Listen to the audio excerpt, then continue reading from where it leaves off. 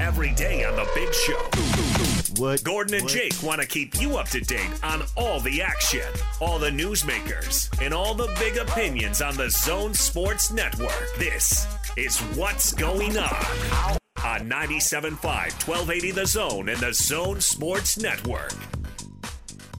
Oh, what's going on? What's going on? What's going on? What's going on? Yeah, what's going on? What's going on? What's going on? What's going on? Austin's not playing along here. I know. We've It's come not- up with these great ideas for his incriminating audio, and he's just shooting them down. He is just shooting them down. I have a loyalty to my child to keep my job. You can say I'm sorry. You can say the word nipples on the radio. You can. You can lose your job. This is incriminating audio. You've got to do it. And that's I didn't want to talk about the darn wahoos. By the way, that word is like the G-rated word that was suggested during the break. If we took a tally of all the words that were suggested by both of you derelicts. We were just talking about piercings. That's all. It's a normal thing. And that's between me and HR. Wow. Austin's giving us some pushback here, Gordon. He sure Weird. is, man. Here, you and I have through all these times, we get stuck with these incriminating audio things. Parking stall lines and the Beatles and the Wahoos, not your body parts and your family's body parts. Oh, we didn't say anything about any family members' body parts. You mentioned family members and body parts, but in it the same wasn't sentence. referring to their body parts. That's your opinion. Wow. See, that's not what I meant to say. Not only is Austin being resistant, he's being defiant. Very defiant. Yep. He's threatening to get HR involved. That's unnecessary. No. Yeah, that threw water all over this. Here we are having a little fun. Next thing you know, we're getting threatened. Yeah, that's what DeMarcus Cousins told the Kings, too. He was just having a little fun. He was only hazing Nick Stauskas. Oh, so now we're hazing. Now we're not hazing. This is a bet. And by the way, it's not like you're ever going to have to play it ever, because right. So why would I say it in the first place? It's just going to get buried in the archives. You could just say it once. Part of it. He's got to play. I'm not it doing 5 times anything a week. body parts. You can cross that off the list. I've never asked either of you to mention anything about body parts once, and I never will, because it's icky. Remind me, will you, Jake? Who compiled the Monson Dirty Mind collection? I didn't ask you to do that.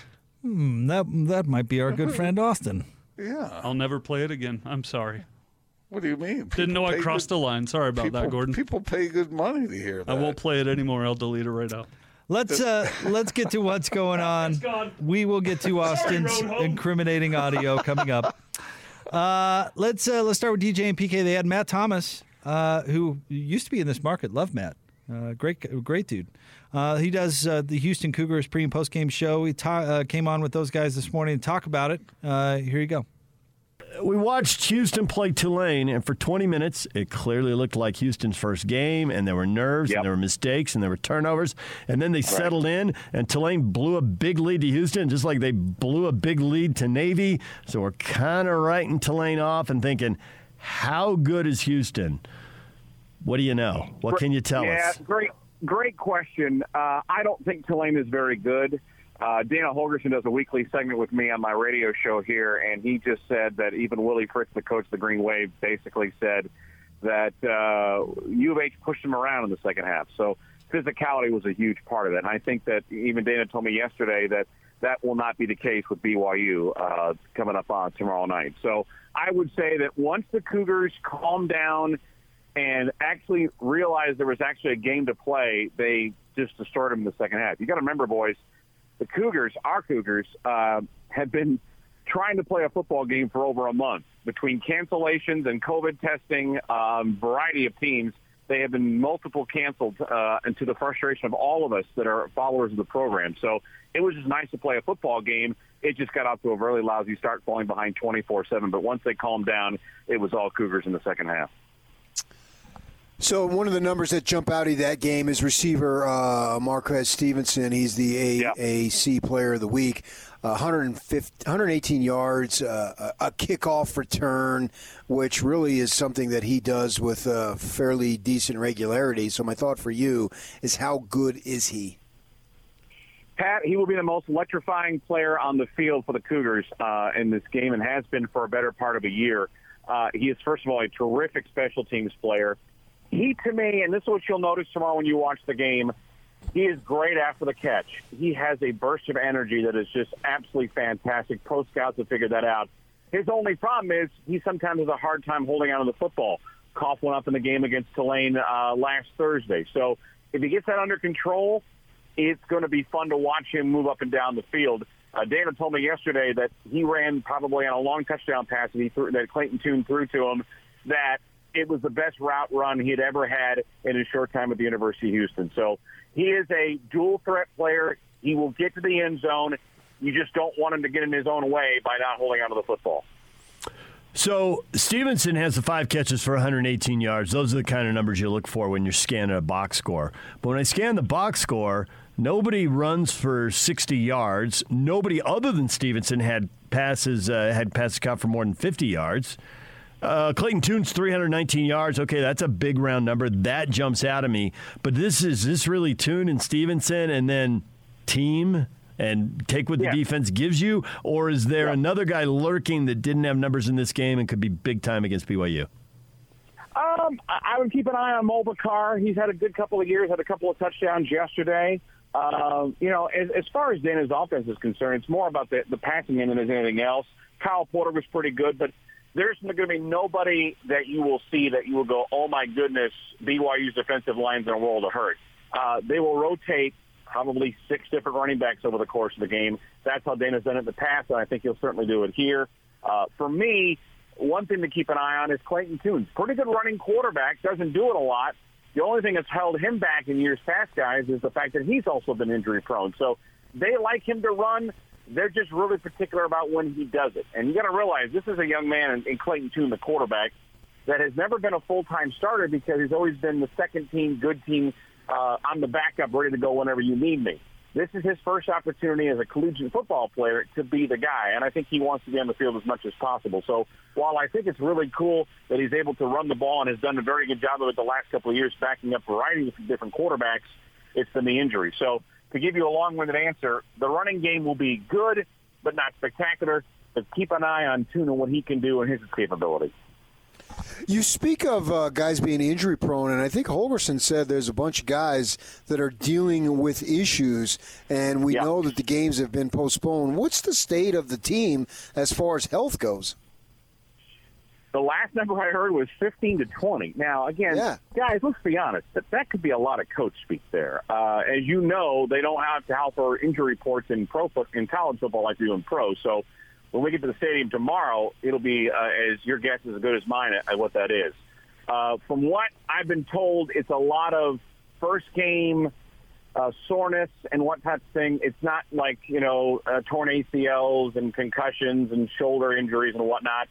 But to me, Pat, I was in the same spot when you were. When I heard that number, I was like, wait a minute.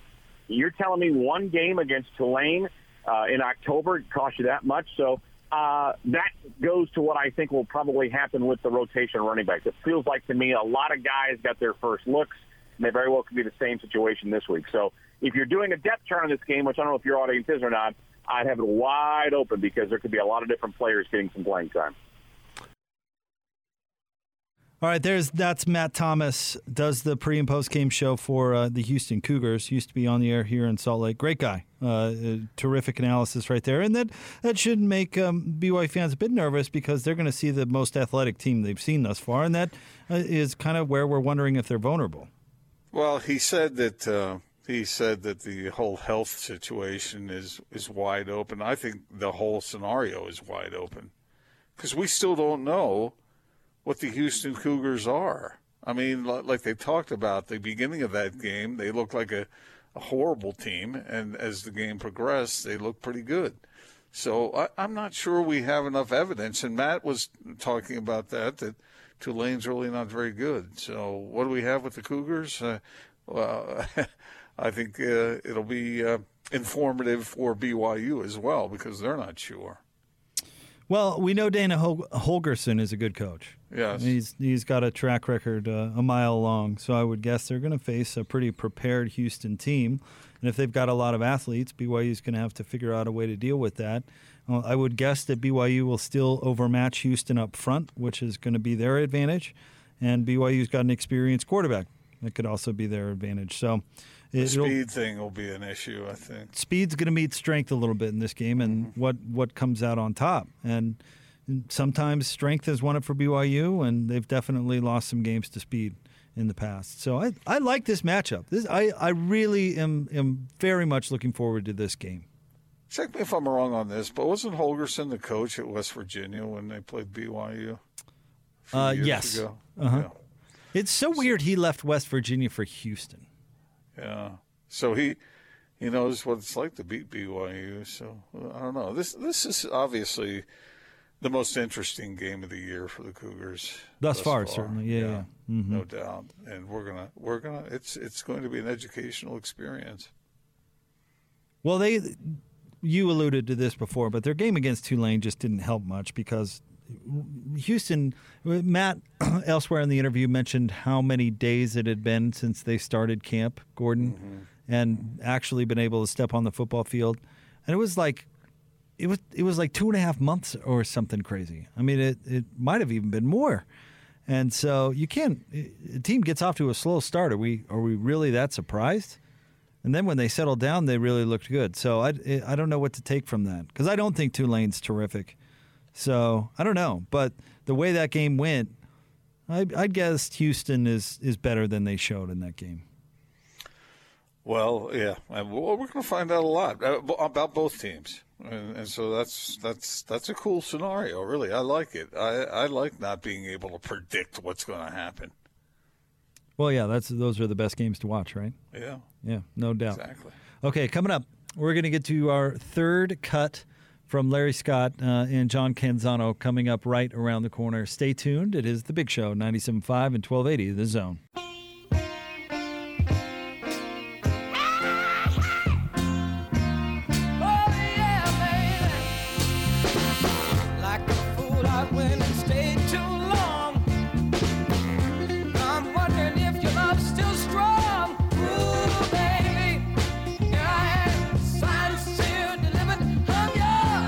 I'm with you, Austin. I think we could all use that, frankly. Welcome back. It's Big Show. Gordon Monson, Jake Scott, 97.5 and 1280 The Zone. Stay tuned. Sam Amick will join us at the top of the 4 o'clock hour. We'll put a wrap on the NBA season with Sam coming up, so make sure and stay tuned for that. And Ashley Adamson of the Pac-12 Network will be with us at the top of the 5 o'clock hour, Gordon. But let's continue on with our Larry Scott sound clips here. We've been playing what Larry had to say on KTAR down in Phoenix in an interview where the host did a good job. They pressed him pretty well. And, of course, John Canzano came on with us earlier this week and had some things to say. So we've kind of been contrasting those two takes. Let's go with Larry. Here's him talking about the Pac-12 network and what's going on with that. Larry, you mentioned earlier the Pac-12 network, and obviously, and you're well aware, that's been one of the things that you've been criticized most about is the inability to get it on DirecTV. But with the layoffs, with the fact that with the truncated schedule, there won't be any football games on Pac-12 networks until that Week 7. Are we led to believe with everything in that scenario that the Pac-12 network is hanging on by a thread? And if you could do it all over again, would you have approached the construction of that network any differently? Yeah, well, first of all, this year is a unique year.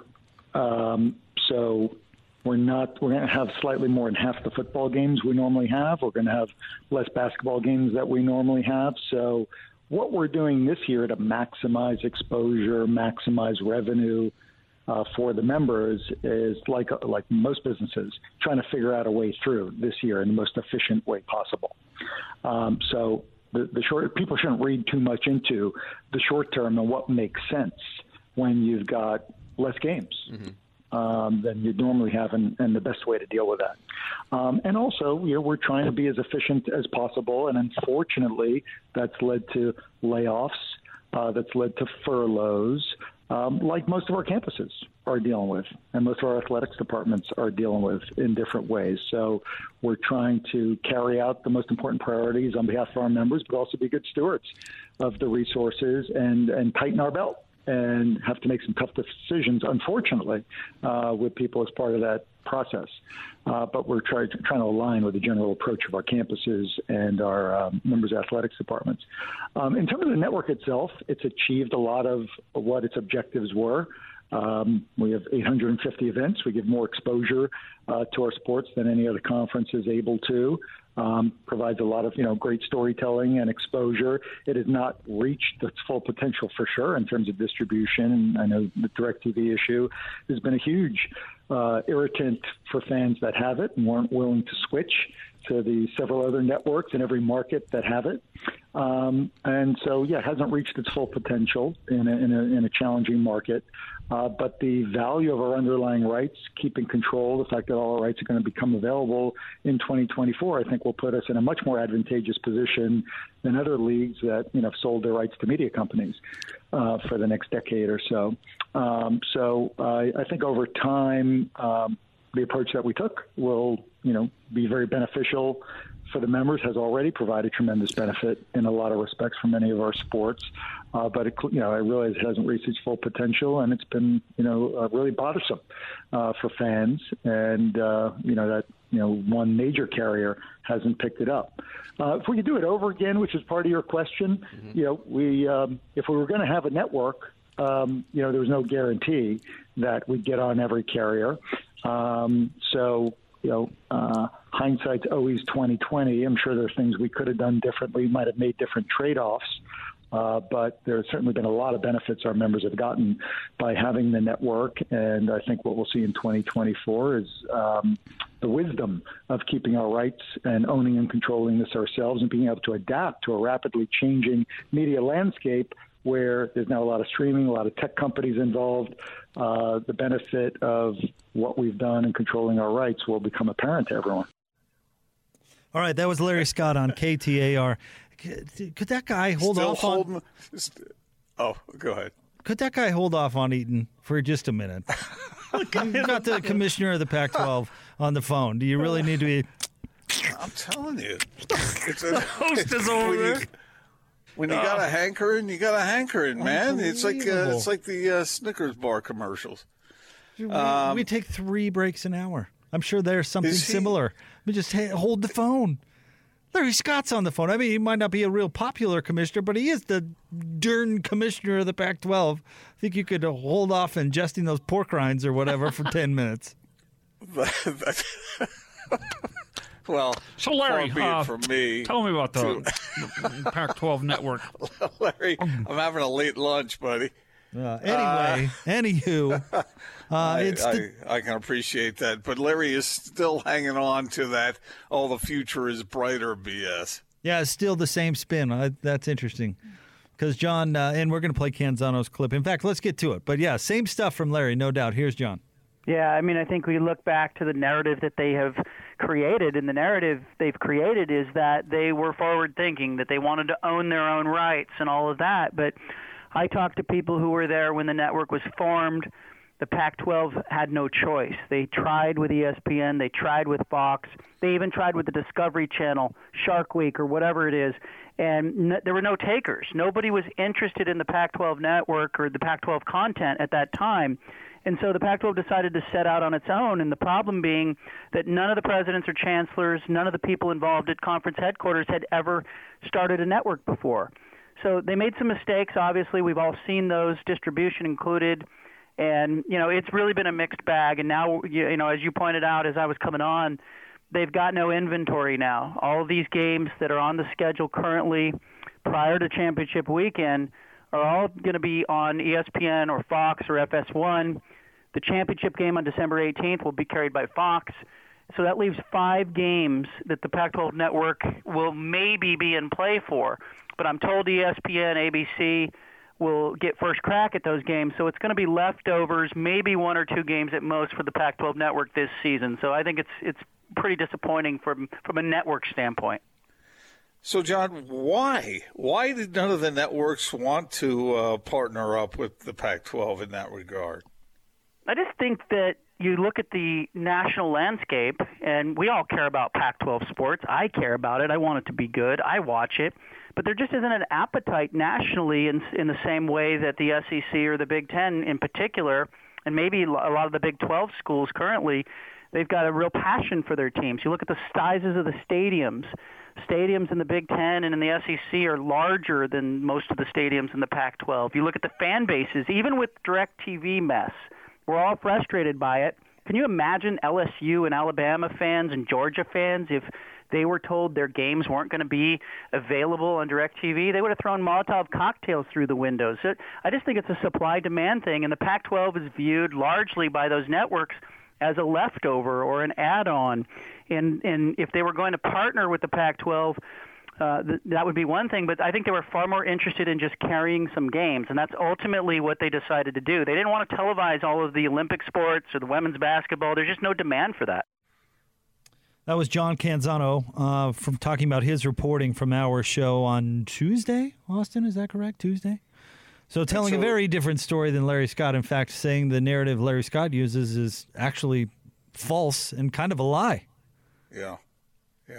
And we spent a lot of time on that the other day. But, Jake, the very sort of the best part of what the Pac-12 network has accomplished is the part that the networks that might have partnered with them wanted nothing to do with. Yeah. I mean, you heard Larry Scott brag about that, but that's what took their legs out from under them. I don't know.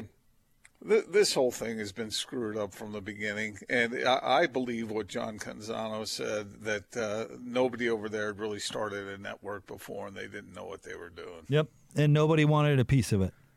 Nobody thought it was going to be lucrative enough to invest in. And Larry Scott talks about how the other leagues don't have to pay rent or for facilities or all those sorts of things. Well, that's all the reasons that they were looking for a partner in the first place. Yeah. So, and I don't know how much the ideologue gets in there, too, because there is that with Pac-12, right, where they value the Olympic sports and want to put those on TV. And I get those kind of values, I suppose, coming from university presidents. They're not business CEOs. They're presidents of universities, and so that's always going to come into play. But how much did that, push away ESPN? Because they don't want to broadcast any of that stuff. So there's a lot of unanswered questions, certainly. The president, yeah, that's what Larry was bragging about. That's what I was referring to earlier. Look at what we can show on our network. Well, the very things that major networks want nothing to do with. Which he's talking to his bosses right there. He's not talking to the fans. Well, and certainly bilking Pac-12 fans to pay, for television packages that air the Pac-12 network, and basically ripping them off by not putting on the programming they want to see. Mm-hmm. Yeah. Yeah, it's remarkable to hear Larry Scott spin stuff. I mean, he does it almost every time. But I don't know. Maybe I can understand to some extent why he does that. It's just that I could accept hearing that if I got some truth mixed in to a point where it was useful. And I don't feel like he's still hanging on to the flexibility that they have, the freedom they have moving forward, and how profitable that's going to be. How about while we're young? When's it going to be that? Well, what Larry's doing is he's I don't want to say personally trying to take away somebody like Canzano's credibility, but that's essentially what he's trying to do. He's saying, well, that's fake news. That didn't exist. We're doing fine. And, in fact, our vision is going to pay off in 2022. I mean, that's what he's selling. He doesn't view the truth as an asset, Gordon. He views, our vision, I guess, of the truth as the enemy. Well, I'm trying to find room to believe what Larry is saying. And I haven't seen it in the past, and I'm not sure I see it in the future. As he talks about these things, what is going to attract interest and money in the future that's different from what we've seen in the past? What's going to make it different? Are these other platforms that he's talking about going to be so hungry for programming that they're going to shovel out a bunch of money for it? Well, that's what he's always played. And I bought into it at the beginning. We talked about this the other day, is that they're going to have 100% of their rights, and they can go sell that to, or a portion of that to whoever they want. Maybe it's Amazon, maybe it's Twitter, maybe it's Facebook, maybe it's ESPN streaming platform. I don't know, but that's what they're saying. The tertiary rights to the Pac-12 games, which is what the Pac-12 basically airs. I mean, there's not a tremendous amount of value in that, I wouldn't think, or at least not value that you can go out and add more. I mean, he's got to be talking about the streaming rights, and they do own 100% of that. So how do you parlay that? And how much are they actually worth? Well, weren't they going to team up with some network in China? I think there were talks of that, yeah. Isn't that why who's the middle ball? Not Lonzo. Was it LaMelo? LiAngelo's the young one. It was LaMelo. Wasn't he over there? They were in China when he stole those sunglasses. That's right. That was part of the whole Pac-12 Chinese market thing that was going on, right? Yep. Boy, I don't know if that was selling all their streaming to a Chinese company. I don't know if that was ever on the table. I don't want to slander anybody here. All I know is when I hear these questions asked of Larry Scott, I feel like they're interviewing guy selling Dr. Goods, some kind of ointment that's going to make you feel better. But don't you feel that way when you're interviewing anyone to a certain extent? And he is defensive, but this is the way he's always been. Every interview I've ever heard with him, I've never heard him step up to the plate and just drive something right over the center field fence. Well, he's not playing left-handed against little kids. Who did that? It was such a sweet hit. I just drilled it right down the right field line, and it was. And those 6-year-olds bawled. It wasn't 6 years. They cried, and Gordon got back in his Trans Am and went back to high school. Not true. They're waiting for me at Burger King. I myself was young at the time. Some friends of mine asked me to play baseball, and they were a year younger, so they told me I had to bat left-handed, and I hit a grand slam. Not a chance. Listen, I swear to you, this is true. Not a chance. I swear. You guys have trust issues. I wonder why. I got a letter from Casey Kasem. He said I'm a fan. I did get an invitation to go to the Playboy Mansion. I got taught how to play polo by Juice Newton. The stories that I tell are 99.5%, 100% factual. Every one of those stories was absolutely true. Unlike Larry Scott. None of the details in the stories were maybe embellished? Like the story is true maybe, but it wasn't Juice Newton that taught you how to play polo? No, it was Juice Newton. And you weren't a year older in this case. You were like babysitting the kids, and they invited you to play. Not true. Did you truck the catcher at home in the inning before? Quick, we got to get this game in before your mom gets home. Not true. Not true at all. It was really a good pitch, but it was one I could hit, and I just drove that sucker. And they cried and cried. And then I took their lollipop. Oh, man. And, taking away my life's highlights. The pitcher had just gotten his training wheels off, was excited to ride his bike home after the game. And then I went and got my Trans Am. Come on. Stay tuned. More Big Show next. 97.5 and 1280 The Zone. So put your hands together and please welcome. This is Utah's best sports radio. Guess who's back? You're listening to The Big Show with Gordon Monson and Jake Scott. Tell a friend. Presented by Mountain America Credit Union. Guiding you forward on 97.5 1280 The Zone and the Zone Sports Network.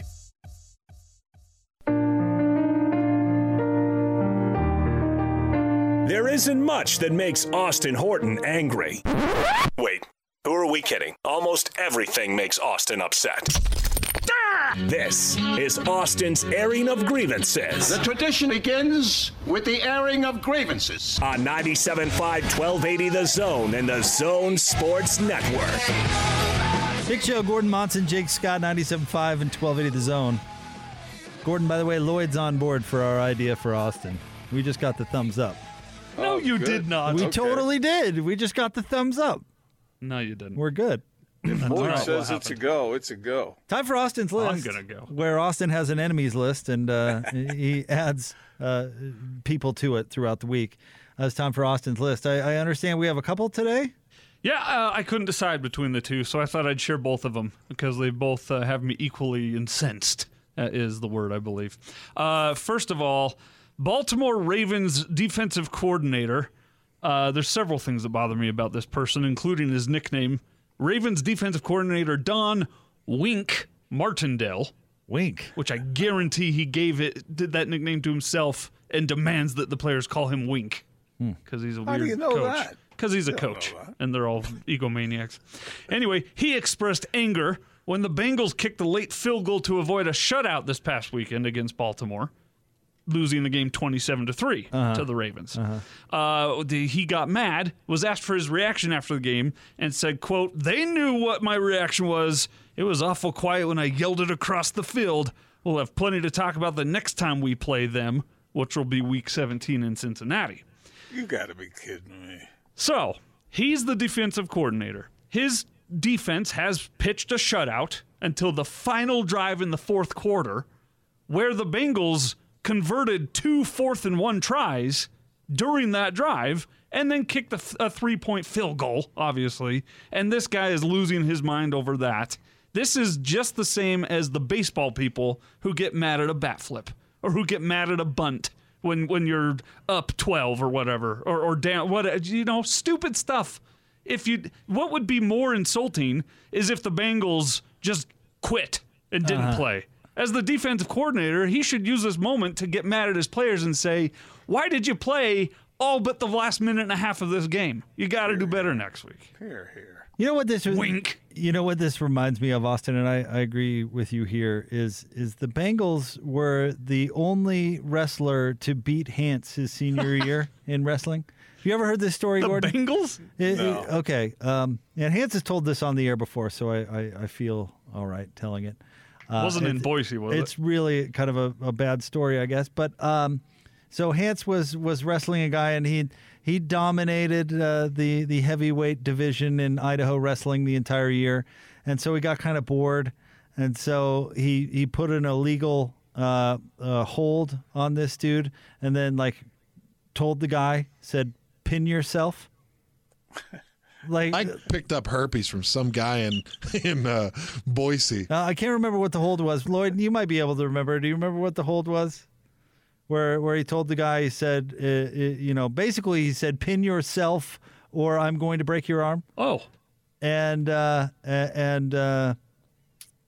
he won. Did he break the guy's arm? Hans won because no, not Hans. The other guy won because Hans was disqualified because that arm gave way.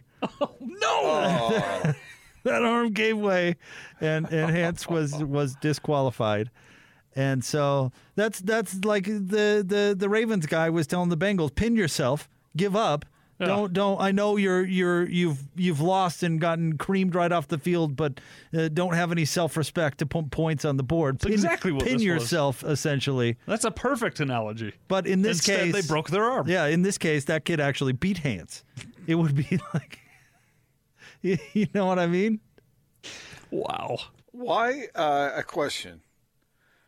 Was whatever Hans did to break the kid's arm, was it an illegal move? Yeah, that's why he was disqualified. That's what I'm saying. For sure. I mean, because those things can happen sometimes in the course of real competition. Yeah, but why did Hans say to the kid, "Pin yourself"? or lose an arm. I mean, it wasn't good enough to pin the kid. The kid had to really humiliate himself by pinning himself. So the kid ratted him out, huh? No, his arm broke. Everybody knew exactly what was going on. There wasn't much mystery to it. The kid didn't tell anybody else. They heard him say it? I don't know if they heard him say it. Hans admitted to saying it. What are you talking about? Did they hear him say it? What are you just saying? Are you defending Hans here? Because this is not. I'm just saying sometimes guys get injured when they're wrestling, and Hans could have done it more subtly. I don't know. Anyway, I'm not Wink condoning Martindale needs to chill. Yes, I agree. And learn that sports goes to the final whistle. Also, real quick, we're going to talk more about this movie tonight on the Movie Zone, which is on Thursday nights, just in case everyone forgets. And it's Hubie Halloween. It's the latest Adam Sandler. It's on Netflix. And by all accounts, it's reportedly harmless. It's great family fun, and it's just stupid. But you can waste 90 minutes of your time. Well, a woman named Elena Pinto, she is a show host on formerly a morning and noon anchor, rather, at 7 News in Boston. She tweeted, "Hi, friends. I have some news to share. Earlier this week, I was let go from 7 News. I am posting this because I want to be open and honest with all of you. Last year, I participated in a cameo in the recently released Netflix movie by Adam Sandler, Hubie Halloween. In doing so, I mistakenly violated my contract with the station, blah, blah, blah, blah, blah, blah, blah, blah, blah. My future is bright. Thank you, on and on and on." So, 7 News, WDH, whatever, in Boston, fired this gal for being in this movie without their permission. Which then makes me think, okay, well, did she make like an inappropriate joke? Did she mock her employer? No. She is just in the movie for about 6.5 seconds as a news anchor in a costume from the waist up. Fully clothed, fully long sleeve, everything. And they fired her simply because she did not get written permission to be in the film before she was in the film. And that's egregious. Can't you just say, hey, by the way, you're not supposed to do this. I don't know if you knew this or not, but you need to now do a couple days suspension or something. You have to fire the girl? All she did was star in a 6-second cameo that isn't even credited in the credits on the movie. Seems a bit extreme. It does, and it bothers me. So, 7 News in Boston, you're on the list. 7 News in Boston, I'm coming for you. You made the list. Gordon makes all sorts of movies he hasn't gotten in trouble for yet. Or credit for it. Or credit for that either, yeah.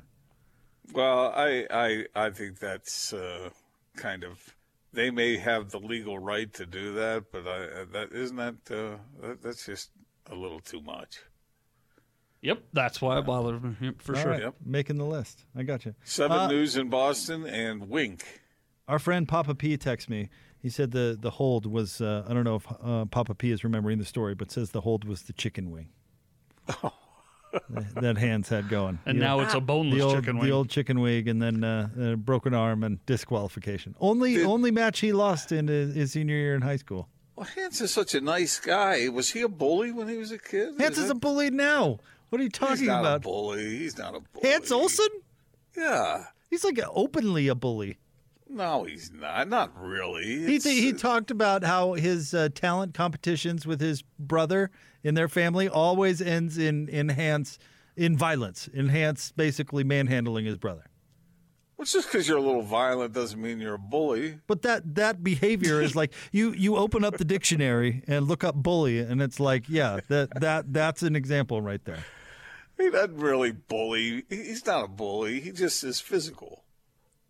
God, does Hans have pictures of you doing something you shouldn't have? And hey man, Hans and I disagree on some things. I'm sticking up for him on this. There are so many great Hans bully stories that are out there that are unairable, but are like if they're writing a manual on how to be a bully, like they would include these stories.